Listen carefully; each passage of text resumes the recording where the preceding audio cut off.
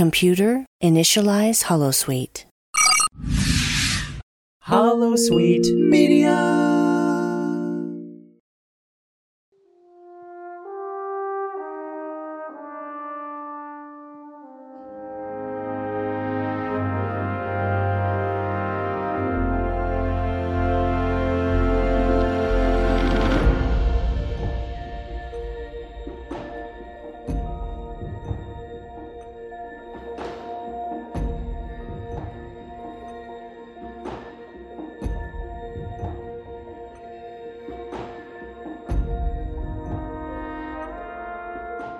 Welcome back to The Expanse, a Star Trek Enterprise podcast. The time has finally come, and this week we will be taking our first deep dive into an episode of Enterprise. And there is no better place to begin than with the premiere episode, Broken Bow. My name is Carl West, and I am joined by my co-host, Kris Hill. Kris, how are you? Doing real good. Got a couple things done today other than watching Star Trek Enterprise, so it was a good day. So was mine, actually. Did my food shopping. I got the oil changed on my car. Before we begin, for our listeners, don't forget to hit that subscribe button if you want to ensure that you never miss an episode of this podcast. And if you have time, please leave us a 5-star review on iTunes. It makes all the difference to us. Also, we're not going to hold back on the spoilers as we discuss this episode. So if you haven't watched the entire run of Star Trek Enterprise, consider yourself warned now. I can't imagine, as we go into this, that there's going to be a whole lot of spoilers for later, but I think with a show that is, well, an episode that is 19 years old, don't think Kris and I should need to worry too much about spoiling some details. Obviously, guys, for everyone listening, we're going to really break apart this episode, dissect it, but we're also aware that, millions of podcasts have gone through it, each scene, and spoken at length about every scene as it's happening, and there's no point us doing that. Today, we want to go a bit deeper than that. So just quick thoughts at first. Kris, you've rewatched this episode. You've seen it before. What was your thoughts on the episode as a premiere for a Star Trek show? I think it was one of the strongest. I mean, because at that time, you'd had only the Man Trap for the original series, Beyond the Farthest Star for the animated, Encounter at Farpoint, Emissary, and Caretaker for the rest of them. This was the strongest one since Man Trap. I'm in Facebook groups, yeah. We all are. And you see people even now just say that they don't think Broken Bow is one of the best Star Trek premieres. And I'm just like, have you watched the other Star Trek premieres? This premiere, it's funny. It looks great. It's got, it's got great character introductions. Like I said, the pacing's great. It does include more action than what the previous ones had. And it's slicker, isn't it? It's just slicker than any other premiere in Star Trek, in my mind. I guess maybe Discovery was pretty slick as well, and Picard's first episode was exceptional. But, Broken Bow at the time, I kind of group Enterprise with that lot of Trek shows, and Broken Bow was the best premiere by a mile. There's like an episode of TV or Star Trek, where would you put it? I can say definitely one that I need to revisit more often than what I do, just because the pacing's great. It's got its quieter moments, it's got the action scenes as well. It really is just one of the better episodes of TV, definitely at that time, and also in Star Trek. I would be surprised if I've watched a Star Trek episode more than Broken Bow. Even when I had the VHS copy, I used to watch it all the time, and I watched it, the dodgy copy I had on a CD to go in a CD-ROM drive on my old PC back in the day. Watching it in a tiny little box, I watched that loads of times, so I must not have seen any of the Star Trek as much as this one. So let's dig deeper. Let's talk character introductions. Not so much about maybe how they were looked at across the whole episode, but really the sort of first or second introductory scenes for these characters, because we were meeting this crew for the first time. First time in 7 years that Star Trek had introduced a new set of characters to us. Let's start with the main one, Jonathan Archer. Not Archer as a child, but Archer as a grown adult. And the first time we see him is in the shuttle, just after the opening credits. He's in the shuttle with Trip, who we'll come on to in a moment. And I guess we should look at that scene with Archer in the shuttle, and then when Archer joins the scene with the Admirals and the Vulcans. So what was your first impressions of Archer from these scenes? How good a job do you think the show and the writers did of introducing Archer to us? I think they did a decent job introducing Archer to us. You can see on his face that he's excited to see his father's work actually come to fruition. He's looking at all the lines and curves on the NX-01. He's just really in awe of it and seems anxious to go ahead and take her for a test spin and possibly even further to just kind of see what she's got and try to bring her home in one piece if he can. It just crossed my mind now. When Voyager is introduced to us, the pilot that is flying the shuttle Tom Paris in, is reeling off all these statistics and pieces of information about the USS Voyager systems and all this stuff, which means nothing to me. On the Enterprise introduction, Archer's talking about making the colour of the paint here match this other piece of paint, and then he complains about scratching the paint. And like that for me summarises why I loved Enterprise from the moment it started, you know, like everything about it. Archer, we spoke last week, wearing caps. He had the NX-01 hat on, and they're just chilling with Trip and very relaxed conversation. I just think immediately from Archer, he's more laid back in this scene, and you immediately know he's different from Janeway, who, if you're watching your treks in the order they were made, you'd been with Janeway 5 minutes before, you know, and then you're with this guy, first male captain in a number of years, and he's just so relaxed, he's so chilled, he's cool. They're trying to make him cool, aren't they? Yeah, for me, you know, he seems like the kind of guy that you could just go to a bar or a pub and have a beer with and talk sports, find out he's into water polo. What about the second scene then? I think these two scenes, they are the introduction to Archer. We get quite a lengthy scene about Clang and what to do between the Admirals and the Vulcans. Now, hidden away in the back of this scene for the longest time is T'Pol, who we'll speak about in a moment. Archer comes in halfway through. I mean, Scott Bakula just steals the scene, doesn't he? Brings the energy. He's wearing casual clothes. It looked great. He just looked so different to Janeway, you know, and you're making these comparisons. And I said last week about how I needed a male captain to look up to, which I hadn't had at that point in my life. That's no slight on Janeway at all. I was 15, I think, and I really needed a male inspiration. And Archer was it. Like, he walks in, he's dressed like we're dressed. You feel like Archer's in the right throughout the whole scene. You know, he's questioning why would the Vulcans want to, well, let Clang die, because that's what they're suggesting. Let Clang die and take him back, because that's the Klingon way. And Archer very stubbornly is like, well, that's not our way. We're not going to let someone die. There's traits there that we see from Archer throughout the whole of the show, particularly the first 2 seasons, where he just doesn't really accept other alien species' ideas and traditions and cultural beliefs. I think the first time we really see him following those is Cogenitor, which we're going to talk about in a couple of weeks. But when you take the whole episode as a whole, Archer is displaying some of his comments he's making, and his attitude is actually being guided a bit by his, well, we'll talk about this again later, but like his prejudice against Vulcans. It's the kind of thing we see nowadays where people say, look at your privileges. You know, like that whole thing we're going through right now, and you wouldn't notice it unless you're looking for it. But actually, yeah, where Archer's coming from with a lot of this, it's just how he's prejudiced, and he's looking for a reason to go with these guys again. And it's a good character flaw for Archer, which he overcomes quite quickly on it. Yeah, everything about this scene, my favourite line, and we're going to talk about favourite moments soon, but like when he asked T'Pol, you know, when are we going to be ready to go into space then? She's like, well, when you learn to control your volatile nature. And he says, volatile? You have no idea how much I'm restraining myself from knocking you on your ass. That was a moment when I watched it the first time, I was like, oh my gosh, I'm going to love this show. Still one of my favourite Trek moments ever now. I can't really think of a time where Trek has threatened that man-on-woman violence so casually, but he doesn't care. He doesn't bat an eyelid. Yeah, he's casual about it, and he's also firm with like, hey, you know, this is how I am. Deal with me. I'm sure we'll be able to work things out later on, but this is how I am right now. Absolutely. A good introduction to him? I think so, yeah. Let's look at Trip then. For as key a character he was almost immediately, he didn't really get much of an introduction. And he's probably might have the most lines after Archer on the show, or maybe after T'Pol. I think he probably had more dialogue than T'Pol, but he didn't have much of an introduction. He was secondary in Archer's introduction scene, but we got an idea of the brotherhood between them. And then he is secondary in the next time we see him is in the engine room when Reed and Mayweather come in. He's just there to confirm what Reed said about him, about like, keep your shirt on, lieutenants, and stuff like that. So yeah, he didn't really get a big introduction. When you watch it back, did you notice that? Yeah, I mean, it just kind of seems like he was there and then just there.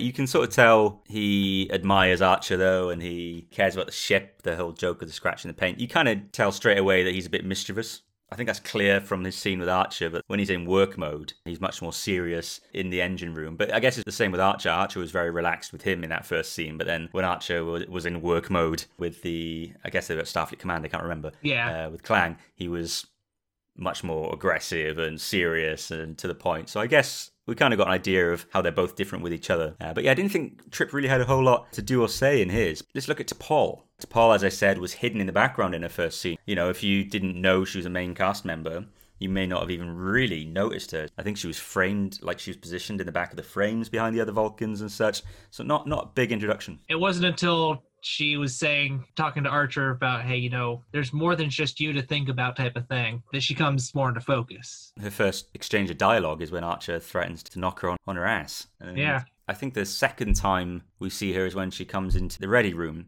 which I'm going to hold off on chatting about that scene, Kris, because I think there's a lot in there to dissect. I think we should talk about that a bit later. But is it safe to say that T'Pol was introduced in the first half of this episode as like an antagonist? Yeah, more antagonist than friend. I'm going to dare say that they did a better job establishing her as an antagonist than they did for Chakotay with Janeway. Yeah, based on what I can remember from watching Caretaker. Yeah, I watched that just a couple of months ago, so it's still quite fresh in my head. But yeah, I really love that dynamic straight away. One introduction that really surprises me on this show, given it didn't lead to a whole lot, was Travis Mayweather. The two big scenes with him at the start, which introduce him to us and establish him, is he's with the transporter with Reed, and we're finding a bit out about him being a boomer and what that is. And then he's in the sweet spot. Trip comes to him, and we found out more about his background and being this boomer. And even later in the episode, he's helping Trip know how to fly the Suliban ship. And you're thinking to yourself, wow, this guy's going to be an important character. And he's cool, he's different to normal Trek characters. He's going to be important, but it was almost dropped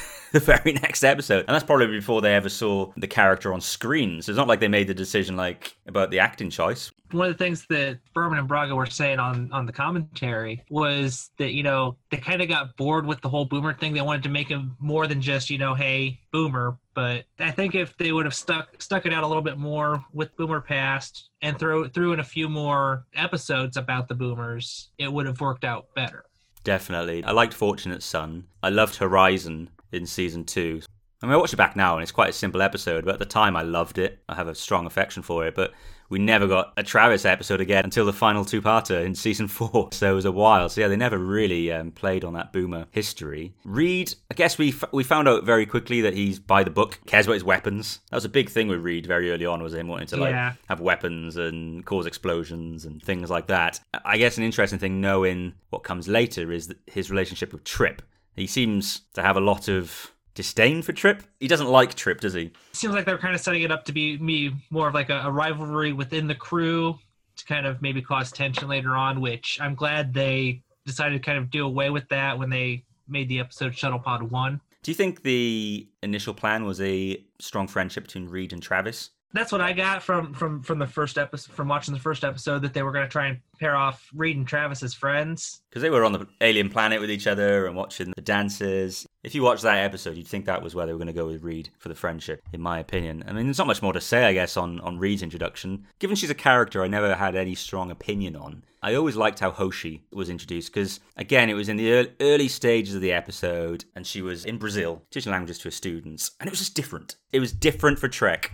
I really liked that scene, and she was caring. You got that she was caring. She couldn't leave her students at the last minute. But then Archer plays the tape, and that's it then, isn't it? He's dangled that carrot. She's ready to go. So what did you think of Hoshi in her introduction scene? For her introduction scene, I did enjoy it. I actually enjoyed later on in the episode where she had the back and forth with T'Pol, and where she did kind of act like how we would act if we were just kind of thrown onto a spaceship as they're leaving. Not really sure the feel of it, and needing to get her space legs, as it were. Yeah, she has issues with the ship shaking a bit at warp when he takes her down on the planet. She's not comfortable. We see her scream when the Suliban attack the ship. The scream I always hate. We're not going to focus on any negativity at all with the show, but that scream, I think it's because it represents one of the traits that I never really liked with Hoshi. Like, you say her finding her space legs was great, but sometimes, in the early days, it grated on me a little bit. And I don't know why. Because, Linda Parks, she did a great job. I guess, as the episode went on, she started to become that Hoshi that she went from the really, cool, kind, interesting woman in that introductory scene. And by the end of the episode, we'd seen enough of her that, I guess, carried on in the next episode, Fight or Flight, that were things I never quite liked. Because I was always like, come on, Hoshi, just take it on the chin. Just go for it. You're in space now. Just go for it. For whatever reason, they couldn't have T'Pol be the one that was, the more hysterical one. So it had all the hysteria had to be pushed onto Hoshi because she was human, where T'Pol was a Vulcan, and they didn't really want to do it with any of the guys. Kind of playing into that whole trope. It was a trope. But I did like her introduction, though. I've got to say that. And Phlox, his first scene, we can't really judge that. But how about his first scene on the Enterprise when he's in sickbay? Instead of Dr. Phlox, he could have been Dr. Doolittle. Just because of all the animals that he liked. I really enjoyed the back and forth he had with Archer. The one thing, though, that kind of it was a little unsettling was the smile that he gave, but it's just one of those things where they were just trying to prove how alien he really was. Yeah, and I think all the creatures and the things he had, it was so different, wasn't it? Mm-hmm. You see more of that throughout the show. And I kind of love was it when Archer hands him almost like the birdcage thing, and he hands it over, and then it shakes, and you just see Archer, his reaction to it. Like, I remember that even before I rewatched the episode, I still can visualize that scene in my head. Because I've watched this show so many times. And there was a lot of pressure on the Doctor because, we had Bones in the original series, big character. Crusher wasn't a big character in the sense of a big personality that would steal the show. Bashir, not really as well, still muted part of an ensemble. But the EMH on Voyager was a big character. He's one of the triumvirate of that show, I guess, really, with him, Janeway, and Seven. One of the few that had a character arc that you could see the progression of. So I guess there was a lot of pressure on Phlox. How do we make this Doctor interesting? When that first scene on the Enterprise with him and Archer, you knew he was different. No copy and paste. I didn't get a feeling with any of these character introductions that they were just ticking a box for, that's a helmsman. Okay, he eventually became that tick box one, but that's a helmsman, that's a technical officer. They were all different. They all had little cute things about them that they took time to establish. Let's talk about one of the biggest introductions then, which was the NX-01. I want to talk about her launch. I'm going to say this first. They reused this clip, I think, 3 more times on the show. I think it's 3 of Enterprise leaving Space Dock. I think they even kept the astronauts in the shot the next time they used it, which was the Expanse. And they used it again in...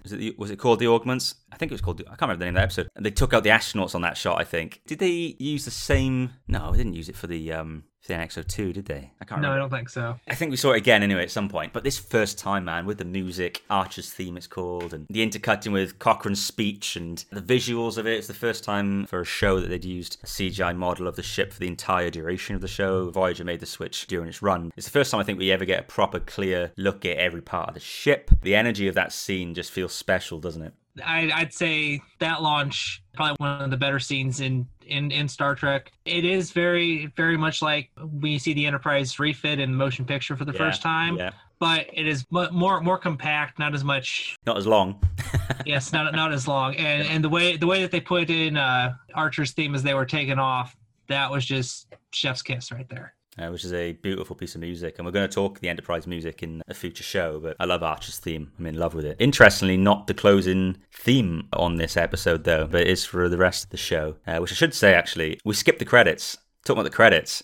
But let's talk about them now, I guess. The opening credits, they caused a controversy. I guess we'll dissect the song a bit more in our future music episode. But what do you think of the opening credits and the song and the visuals? With the song and the visuals, I think as the Berman era went on, it got better. Like Voyager's theme with its visuals and Enterprise's theme with its visuals are 1 and 1A for me with that era. It just kind of depends on which one I've seen more recently, which one's 1 and which one's 1A. But like with showing basically Earth's progression from wooden ships on the ocean to flying out into space. And actually when they made that sequence, we hadn't launched the Mars rover yet. They're my favorite opening credits, I think. Oh no, definitely of all the first 5 shows, not including animated series in that number. It's funny, like they're ahead of their time for me. If you put those opening credits on a show now, they would fit in perfectly. They'd be winning awards, and obviously Discovery and Picard have been very similar. It's not been flybys of the ships or anything like that. So this was like the first one that had these really interesting opening credits where there's a lot going on. And I love the story in it of humanity's journey, and like the visuals are stunning. You can't doubt the visuals. The music, I love the song. I'm going to say it. I love Faith of the Heart. My partner, Katie, she loved it. She was singing it today in the kitchen because obviously she knew I was recording, and I caught her singing it by the cooker while she was making dinner for us. My daughter, who's 2, she sings some of it, and she'd wave goodbye to the ship when it flies off, and she just goes bye-bye and just waves at it. And even when she sings a song now, she waves at the end. Even if we're not watching it, she's just singing it, and she can't even speak properly. I love it. We'll talk about it, I guess, the newer version later on. I wasn't such a fan of it after the change. When they changed the tempo, it just kind of changed things a little too much. I never felt that the opening credits ever damaged the pace of the show. I know some people always thought, oh, you're getting this action bit, but then it suddenly goes to this song. I was like, no, I was ready. This song used to psych me up. I was like, yeah, let's get out there. What are we going to explore this week? It worked for me. So I liked it. And it really blew me away the first time because Trek hadn't done anything like that. So I was like, wow. Just been instrumentals up until that. Yeah. Let's talk favourite scenes. And I guess there's going to be loads. We're going to talk about favourite moments later, so there might be some crossover between the two now. I've got a bit of an extensive list of favourite scenes. I honestly could have done this podcast without even watching the episode again, because I still remember every single scene of the show and almost every line of dialogue. But for you first, what's one of your favorite scenes in the episode? For me, it's actually a collection of scenes. It's all the flashbacks we get of Archer right. as a kid with his dad, and just sort of, establishes how Archer was raised. In some of those scenes, I'm going to say something that we're going to go a little more in depth in is, how Archer kind of feels or is upset because he feels like that the Vulcans are holding him back, and that turns into a prejudice that we see later on. And it's not so much out of malice that it happens, it's out of frustration. That scene with the admirals and the Vulcans and when Archer comes in, everything about it, I was like, oh my god, I can't wait to watch the rest of this episode. Because it was so different. And again, my journey going into this episode was different to yours, because obviously you watched the original series, then went into this, and then the other shows. But I was coming off Voyager, that, as we discussed previously, I'd become a little bit distant from in its last season. This was me ready to throw myself back into a new Trek show. Yeah, this was going to be my Trek. And in that scene, I was like, oh my god, this is so different. I love it. This is not more of the same. And that scene, everything about it, the aggressiveness from Archer, the passion, the interesting relationship between the Vulcans and Starfleet in this scene. You got another one? I'm going to say another one for me would actually be the interaction between Archer and Silic there in Future Guy's chamber. The visuals are a little funky, but you kind of understand why they are with the whole temporal Cold War and anomaly type situation there. And in that scene, you see, Archer's not going to take any shit from anyone. I love the face-off between Archer and T'Pol in his ready room, and it comes just after they've lost Klang. He's got Hoshi going off doing this, I think Reed's going off doing that, and then T'Pol is like, the mission's over. You've lost Klang, we need to turn back, we need to let Starfleet know. Don't worry, the Vulcans aren't going to judge you for it, because how are you meant to stop this? When he says to her, he's like, in my ready room. And they go in there, and it suddenly goes from wide shots to close on their faces. The room is darkly lit behind Archer's head. The aggression that was in that scene, and I said earlier about how I just think they did it better than Janeway and Chakotay. And T'Pol was an ass to him, and he was being pretty forceful with her, and it was just like, wow, there's sparks flying, and there's real hatred, and she looks down her nose at him, and he's the captain, and he hates her. How are they going to get past this and work together? Because that's coming, because it's Star Trek. Do you know it was in the 19th minute when the Enterprise launched? So we were almost 25% of the way through the episode before the ship launched. They spent good time building characters, didn't they, before that? They took the time, and it flies by. I paused the TV at that exact moment because that's when Katie came in to ask me if I wanted a coffee. And I paused it, and I was like, oh, look, the Enterprise is launching. And her eyes lit up because she loves this show, even though she was not a Trekkie before Discovery at all. And I looked at it, I was like, oh my god, 19 minutes. I feel like I've only been watching it for 5. A sign of a good episode of TV and a good film is it ends too soon. You don't realise how long it's been going on for. If they would have been able to do their original plan of having, at least the first couple episodes on Earth, I'm going to say, do you think it would have been, 25% of the way into the season before we saw the launch? Or because we said last week, didn't we, that we don't think they could have done a whole season based on Earth. So yeah, I think maybe 25%. What would that have been? 12, about 6 episodes in, or close? No, yeah, I'm not doing good maths there, am I? About 7 or 8 episodes in here. For 25% because I think they were at 22 episodes at this 26, point. Yeah, 26. Oh, 26. Okay. Yeah. Okay, so then yeah, it probably would be closer to 7 or 8. I guess we got an idea of what the show might have been in those first 19 minutes. We might not have met some of the characters right away. Hoshi could have been a different episode, and trying to get her in on board. But I love those first 19 minutes. Let's go back to the second scene of the episode. Some people still have issues about first contact with the Klingons. Some fans still complain 20 years later. But we have a Klingon in the second scene running through this cornfield. Now, we know the Klingons. We're Trek fans. We know the Klingons. We know they're one of the strongest, most scariest bad guys for the Federation later on, centuries later. What people don't seem to give credit to is that the show actually shows us straight away a Klingon running away from the new big bad. This Klingon is running, looks afraid for his life from these 2 aliens we've never seen before. That, for me, sets up the Suliban so well straight away. I know they get blown up very quickly, and we see them slither under the door, and you're like, what the hell is going on? Because we've never really seen anything like that, I guess, except for, a changeling. Are these guys changelings or what? Exactly, you don't know anything, do you? Did you take it that way, that introduction, it was them showing us that even the Klingons are afraid of these guys? To me, yeah, because if you kind of look back at TNG, whenever Worf got defeated, it was to say that, hey, this guy's someone you should take seriously because they beat up Worf. And even Klang had to trick him into that silo, get out and blow it up. You could say it's smart, but it almost seems a little cowardly for a Klingon as a way to defeat your opponent. You beat them properly, not lure them in and blow them up whilst running away yourself. The Suliban as a whole, I guess we find out in this episode about their genetic modifications, which Phlox just loved. We met, oh gosh, her name's escaped me now. Saren? Yeah, so we meet her and we find out straight away that not all Suliban are bad, which was important because we spoke last week about 9/11 and everyone was making out that every person who may be Islamic was evil, and it was important, I guess, in Enterprise. They'd already filmed it, but it was important for them to say, look, the bad ones are the exception. What did you make of the Suliban as a threat? Compare them to the Kazon, I guess, and how the Kazon were introduced to us in the first episode of Voyager. I would say the Suliban were introduced a little better than the Kazon. What did you think of, like, Future Guy? Really, it's an interesting concept and premise. The bad thing is, we never really got a payoff. I mean, there was rumors that it was actually supposed to be Archer from the future. Yeah, so let's break this down. That comes from Brannon Braga. Brannon Braga says the plan would have been Archer to be revealed as Future Guy. I don't believe him.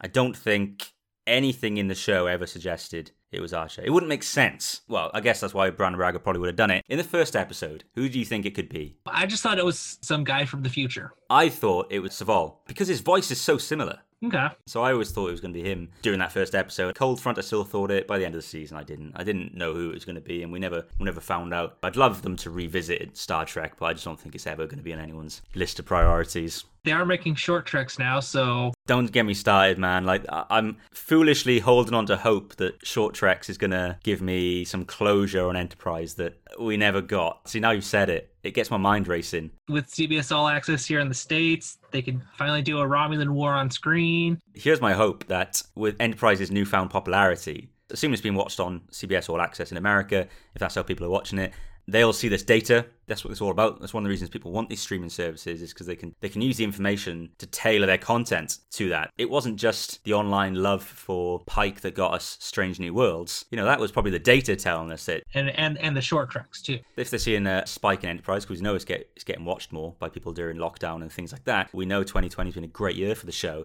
If they're seeing that on there, they might be saying, you know what, we need to cash in on this a bit. Give Alex Kurtzman a call and say, look, Alex, we'd love to do a short trek on anything from Enterprise. Put an idea together and we'll approach the cast member. And you can do it so cheap. It could be Archer in his office as president of the Federation. It could be something so short. Trip could walk into his office and be like, hey, we've got this new technology that we're kind of trying to toy with here that's like a holo imager type of thing. Oh, by the way, I've joined Section 31, so we have to fake my death. That would explain what we'll be talking about in our next episode with These Are the Voyage. Yeah, make the books canon. Do you think the show, in the grand scheme of things, paid it off with the Suliban? For the Suliban, I do believe that was more or less successfully closed there at the beginning of the fourth season. However, the Temporal Cold War and Future Guy, I still think there was a few threads they could have pulled on.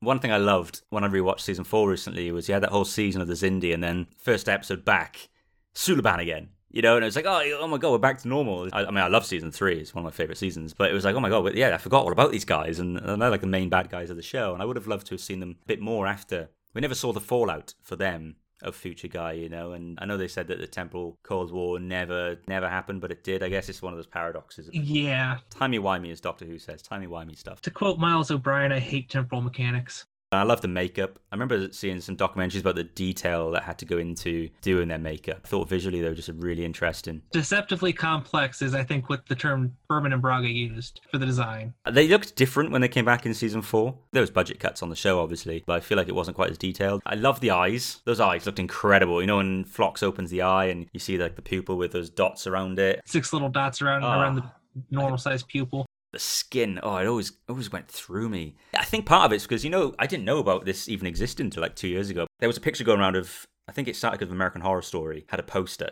which showed like all the little holes in someone's skin, I think. Yeah. And it freaks people out. It's got a name, I can't remember it. And maybe the listeners will let us know. I realised then that I've got that thing as well. And I looked at it, I was like, oh God. I think I get a little bit of that with the Suliban in the first 2 seasons. Just like their skin, because it's got all those little sort of indents where the black dots are on them. I think what they were trying to do too was in kind of play on our emotions and aversions towards reptiles with that. Yeah. It does look reptilian. What do you think about their ship design? With the Helix, I liked how they combined all their pods together to, in essence, form it around a central core. Now, the ones that were shooting out the depth charges, those ones, to me, they looked a little like the Tholian ships that we see, as opposed to just being a normal totally alien design, like their pods and Helix together. The show, it makes a point in a few scenes of the supposed naivety of humans. We first see it in scene with Archer and the admirals. Saval is saying about how they have to take him back dead. And Archer's like, well, he's not dead. And he goes into Phlox and says, is he going to die? And we found out he's not. And he's like, he doesn't understand. And Saval's like, well, that's the Klingon way. It'd be more honorable for him to die. And we had that, and him just not understanding it. We had mostly, I guess, the stuff with Trip on Rigel 10, where, it looks like there's a sex thing or some kind of, I don't know if it was a suggestion, rape or something. Trip walks back to the door first and sees something, but... He hears something. To me, I thought it was more of attack as opposed to something sexual, just because of the scream. Yeah, and the kid, and that's obviously, he's shouting at the mum, and T'Pol corrects him, and she points out about his naivety, and humans, she says humans will have to, if they're going to be out here, you need to know when to interfere and when not to. And that's alluding again, I guess, to the Prime Directive eventually. Was it refreshing to see humans kind of clueless as to what's out there? Yeah, to me, I enjoyed that, and that's one of the things that makes Enterprise one of my favorite series, is it's something that I could see happening within the next 50 years. Yeah, we'd all look at that kid struggling for air and the mum doing that, and we'd be like, what are you doing? And we're thinking that as a viewer, and turns out we're all wrong. And as the episode goes on, we realise with T'Pol that she knows a lot more than we know, and we need to start listening to her. Interesting subject I'd like to discuss with you is the racist undertones in how Archer and Trip in particular deal with T'Pol. Because one of my favourite scenes, I think it's T'Pol's second scene, it's the first scene with the three together in the ready room. And they talk about how she doesn't like the smell of Porthos.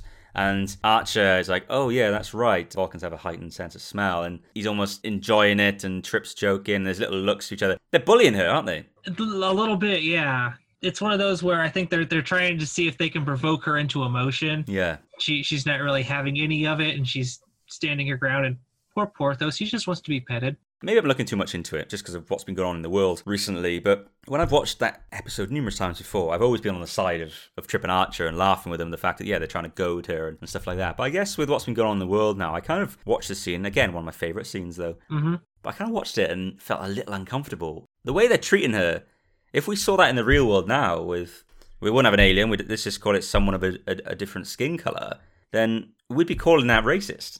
I can say it'd be the same thing with what, McCoy did with Spock all throughout the original series and even into some of the movies, and what Pulaski did with Data in season 2 of TNG. Don't you think it's interesting, though, that the show is pitching us to be on the side of Archer and Trip in that scene, I think?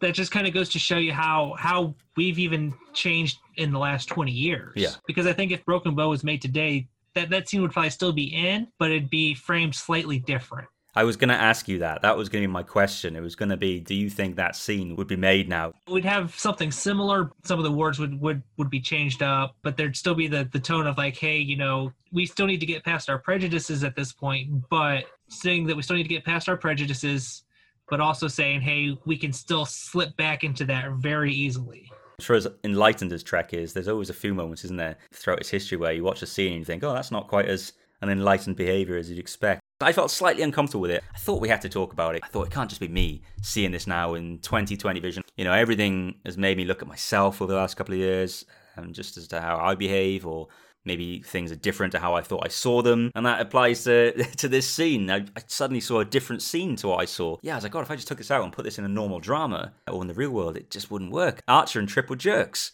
They were jerks in that scene, and we can laugh it off now, I guess, because we know where it goes and things like that. But it's uncomfortable viewing with 2020 hindsight. What about the portrayal of sex then? Because Enterprise was the sexed up Star Trek. To me, that seems like it was something that UPN was pushing. Definitely. And maybe encouraged from what I've heard about Berman. Some of the stuff I can understand, because, hey, alien cultures, they think differently than we do. I mean, it reinforces that fact.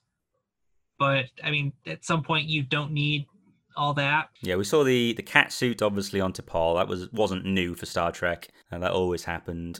The alien dancers, I kind of look at that and think that's nothing, really. That's a sci-fi trope, I guess. It looked great. It was very alien. I think if you made that scene now, you'd have a man and a woman. Discovery kind of does that in its season 1 finale, doesn't it? Yeah, season 1. I think we would have seen something more like that. But I guess, but the aliens were sexualized by Reed.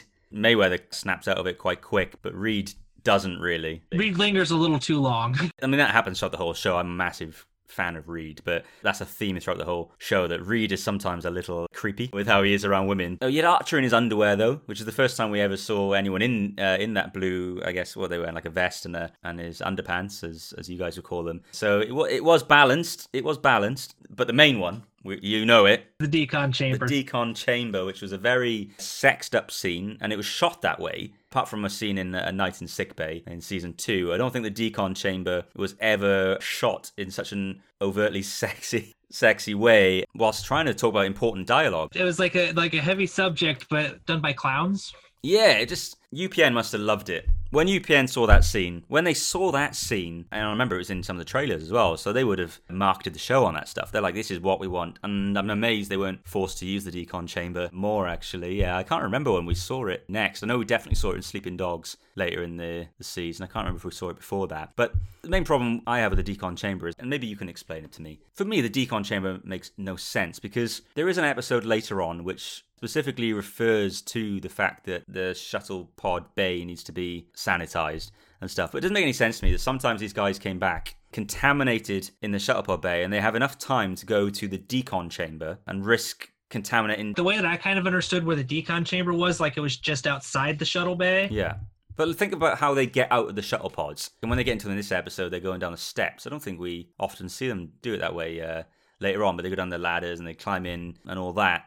It didn't make any sense to me that these two would come out and be the only two that would have to then go into decon, you know? Like, surely they've touched things. Like, how are they cleaning this whole room down in the way they are? And how then do Trip and T'Pol only have to wipe gel on each other to do it? Because surely they're not spraying gel all over the shuttle pod bay. Maybe Enterprise has a little bit more basis in reality than we think, you know, with COVID-19 happening. We probably figured out a way to quickly sanitize things, and that's how they're able to get the shuttle bay and the shuttle pods as well. Maybe they just needed to inject some bleach into their bodies, yeah. I will say, though, that I find the decon chamber interesting. I thought it was an interesting idea. Very different to Star Trek, but I feel it was definitely in this scene being exploited. I think when it was used really well was Observer Effect in season 4.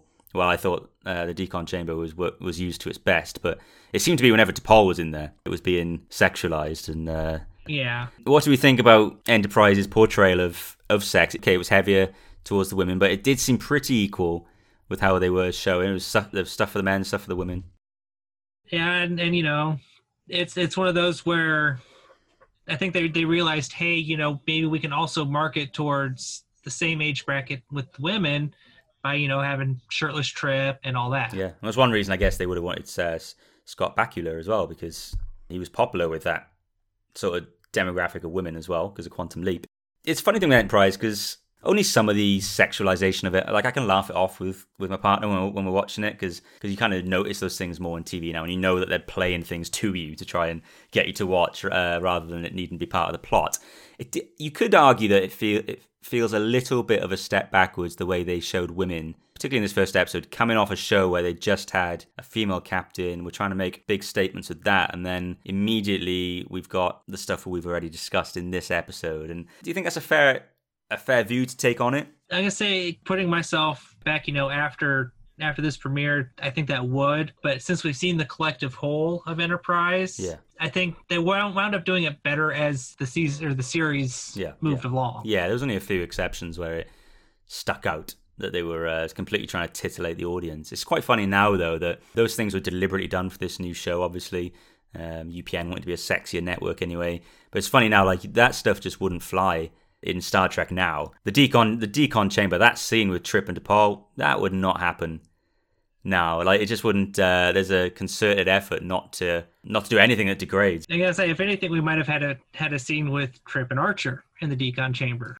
I'm sure there's. I think last week we might have mentioned some slash fic. I think there's probably lots of scenes like that out there. But yeah, I just thought sex is probably something weird. Maybe it's a whole episode one time about the portrayal of sex on Enterprise. But I thought in this episode it's definitely there. The show is definitely sexier than what Voyager gave us. I mean, truthfully, what did Voyager really give us that was what they called sexy, apart from 7 of 9 in a cat suit? They never went far with it. They couldn't really do much with Janeway just because she was the captain, and they tried to hold the captains to a higher standard. They wound up pawning B'Elanna off on Paris, and that just kind of closed that out. And so I think it would have been interesting to explore a little bit more with B'Elanna than what they did. Then again, it was Voyager, and they only cared about the Doctor and Seven of Nine. Yeah, they did. Okay, favorite moments then. Spoke about favorite scenes. What about like moments within scenes that really stuck out for you? Probably about my favorite moment is when Archer tells T'Pol, hey, I can't ask you to stay, but I would really appreciate it if you requested to stay. That shows how he has grown just in this episode and been able to put his prejudice aside and accept a Vulcan on his ship. And he's very open about the fact that he needs to save face and that he can't ask. Like you said, she understands completely, and I think kind of bonded already, didn't they? It's funny when you see them at the start of the episode to where they ended is completely different. I got a moment actually that sort of connects with that is when they're having the firefight on the rooftop on Rigel 10. Archer's insisting Paul gets into the shuttle pod and she's like, no, Enterprise needs her captain. She wants the weapons and she'll stay behind potentially. And I felt that was a moment where, that was the first moment where T'Pol kind of respected Archer because she'd seen that he was going to put his crew first. I guess maybe the Vulcans thought Archer was quite in it for himself a little bit. And she realised that wasn't the case. Yeah, there's some conflict later when she's about to leave. She wants to leave the Helix and Trip's having to force her to stay. But that was the first moment when I thought, I was like, oh wow, that's a turning point for their relationship right here in that moment. And I guess another favourite moment was Archer in a cap. I love it. I love Archer in a cap. Any other bits for you that you just, when you're watching it again, you're like, oh yeah, I love that bit? I kind of enjoy Reed's imitation of Trip there at the beginning, which I think even by British standards, that'd be a terrible attempt at a Southern accent. Yeah. I cringe at it sometimes. It's actually really, I think it's a funny moment, is when Archer kisses a Suliban. And obviously her face changes to Suliban, and he's like, "That's never happened before."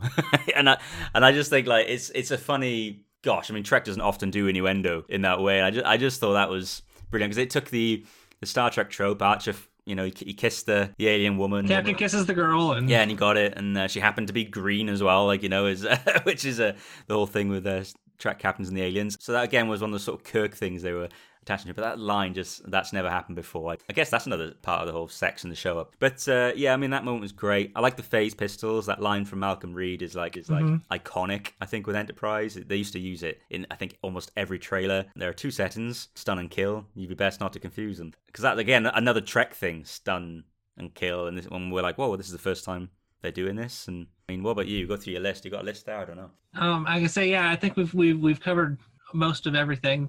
Okay, well, I've got a burning question for you then. I was going to have a burning question section, but then I forgot about it. But I did write a question down. In the second scene, well, the moment that ended the teaser, the farmer, he shot the Klingon.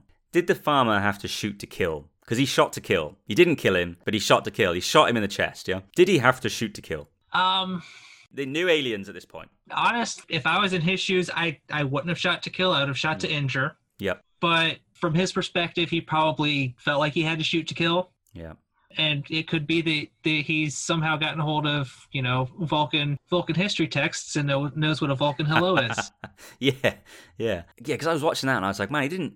I think I've always thought this really, but so much happens in the episode that I move on. And it's only now because I was making notes. And I was like, he really didn't need to shoot to kill. He had the weapon. He was in the driver's seat, so to speak. He could have shot him in the leg. I guess he didn't know what this alien was, but aliens weren't new to humans. They'd met aliens. There was aliens living on Earth. We know this from like Home, the episode we mentioned earlier. So we know aliens are on Earth and stuff like that. But yeah, I just thought he didn't need to do that. And I guess with that in mind, I've always insisted in the argument. For 19 years, this argument's been going on. I remember from the very first time this episode aired, people were taking issue with, I think, Picard, or an episode of Next Gen anyway. I think it was Picard says that first contact with the Klingons was disastrous. I think it's Next Gen episode anyway. And people didn't think that this first contact was disastrous because humans and Klingons were getting along at the end and the Klingons owed a favour. But actually, first contact was that moment with the farmer.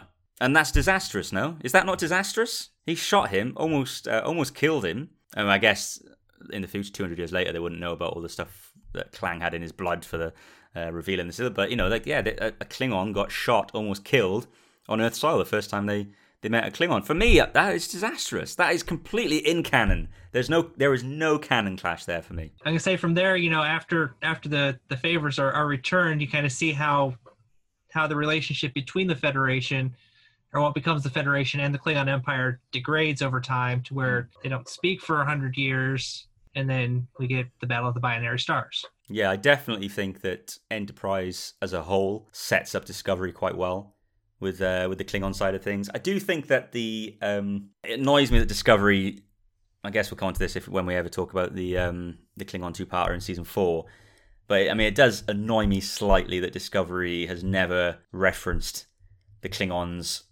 Forget the redesign of the Klingon makeup. Discovery's never mentioned the fact that the Klingons suddenly looked Klingon again, which I guess they did say could be about 100 years before they started looking that way again. And so maybe we could take it that way, or maybe we could argue that those, I don't know how you get around it really, because obviously there was still some of them around 10 years later. The way that I kind of think of it is the ones that were affected by the augment virus got sent to their own world to colonize, and then they wound up being more of the shock troops that we see in the original series. After that, we wind up seeing them merge together, and by the time Undiscovered Country happens, they're all back to normal. Yeah, we get back to them all being fully ridged. The ones that weren't able to get their ridges back, since things were better with the Federation sent some doctors over to do some plastic surgery. There we go. We've explained it. We've done it right there. It's funny, as we were just discussing that, I remember the controversy about the fact that Clang had the ridges. I've just remembered that there was a lot of people taking issue with the fact that he had them and that they were establishing the makeup as being what Klingons looked like. It's funny, isn't it? Like, the Klingon makeup argument is one of the longest in history in Star Trek. With everything we've chatted about today, how would you sort of sum up the overall experience of watching Broken Bow? With this go around, it just kind of cements it there as the best premiere since The Man Trap, and the standard for which I've based, Discovery's premiere and Picard's premiere, and then I'll base Lower Decks premiere and Strange New Worlds as well. For me, it's the benchmark. Everything needs to reach Broken Bow's level to be considered a good first episode of Star Trek. And this is my favorite cast from top to bottom, and so even now, like, when I watch it, I feel like I'm meeting them all over again. At the same time as meeting old friends, it's a weird feeling that is going through my body. Enterprise was my Star Trek. Now I will happily die defending Picard, Discovery, everything that's part of the CBS All Access era. Happily defend them, but Enterprise is my jam. Enterprise is the one that I will go to bat for it. I'll defend Precious Cargo in season 2. I did enjoy it, and that was before I knew I was supposed to quote unquote hate it. Same goes with Nemesis. I mean, I enjoyed that movie. It's a good film. Yeah.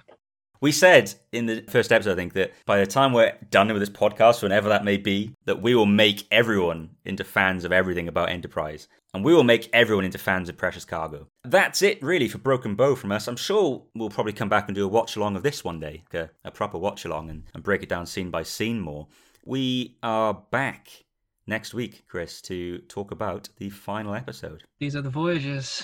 Yeah, an episode that I have a love-hate relationship with. I don't know about you. I'm looking forward to finding out your thoughts on it. When I first watched it, I was like, okay. When I first watched it, man, I had like one of the worst viewing experiences of it ever. I knew he died, Trip. Like, I knew he was going to die because the spoilers were everywhere, and we were watching it, I think, a few weeks behind the US. So I knew that was coming, but then I was at my, she'd become my wife and then ex-wife, but it was just when we were dating. I was at her house, watched it on TV. I was like, oh man, I was like, this sucks. And I wasn't too sure how I felt about the whole episode anyway. I didn't hate it or anything, but then we put on CSI Miami after that, because I was a big Miami fan, and we put on season 3. It was the season 3 premiere, which happened to then kill off Speed, who was my favourite character on CSI Miami. So in the space of 2 hours, I had lost 2 of my favourite characters. I was sat there with my partner. I was like, this is the worst night of my television viewing life. I've lost Trip, I've lost Enterprise, and now I've lost Speed. I still remember that now. All these years later, 15 years later, I'm scarred. We're going to be joined by a guest, aren't we, next week? Yes, Amy Nelson will be joining us, formerly of Earl Grey on Trek FM. On 9th of September 2020, our weekly discussion will focus on the Enterprise novel By the Book. This was the first original Enterprise novel following the adaptation of the Enterprise premiere episode, Broken Bow. If you'd like to be fully knowledgeable of what we discuss in our 9th of September show, then please dig out your copy of By the Book or visit an online retailer to purchase a copy. We look forward to our first ever book club discussion.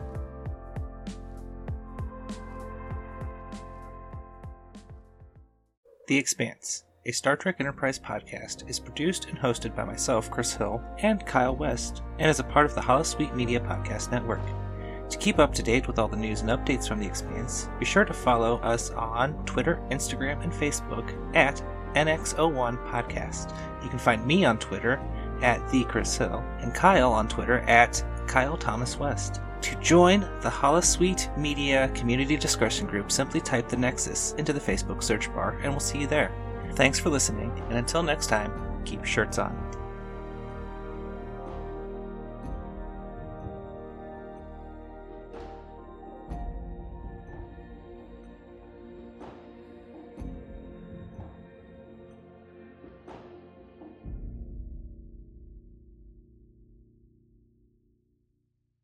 This show is brought to you by Holosuite Media.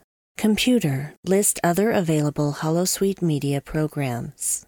Loading Holosuite preview program for Blast Shield, a Star Trek Lower Decks podcast. And she starts swinging it in a ridiculously reckless way that is so over the top that I was laughing out loud and it's putting a smile on my face. I know you were laughing when you first saw it. I really related to that moment. You know I get over the top. It was, I just think it gives a good idea of her. And the way they cut around it, it's so close in her face. You're like, oh my God, she's crazy. And then we get the moment where she just slices it into his leg. And it's very graphic. It's detail. You see the muscle, like the different muscles torn. You can like see ligaments. yeah. Oh my goodness. Yeah, it's I think you see bone as well. Loading Holosuite preview program for The Janeway, a Star Trek Voyager podcast. The orangey skin makes me think of something else. Makes you think nowadays. of Donald Trump. and bad hair. Oh my God! He's Kazon. Donald Trump is Kazon. Trump is a Kazon. Oh my God! I'm surprised he's not calling himself Marge Trump. Because he's not very bright either. No. It fits perfectly. I understand it all now. We've just been taken over by the Kazon. And we didn't even realize it. No. Oh my God. Listeners, we've just solved the mystery of the last 4 years in the United States. Loading Holosuite preview program for There Are 4 Questions, a Star Trek Spotlight podcast. I always thought I was special that I knew that the theme came from the end of the original motion picture. Like, I thought nobody knew that but me. And of course, that was dumb to think. But that was the thing that always really sort of stuck with me. So in getting to work on Discovery, it was, really, really an amazing experience for me and an amazing thought to be able to start working in this world of this kind of narrative. But when I talked to Alex about doing Picard, it was on a whole nother level of connection for me. Computer, deactivate Holosuite.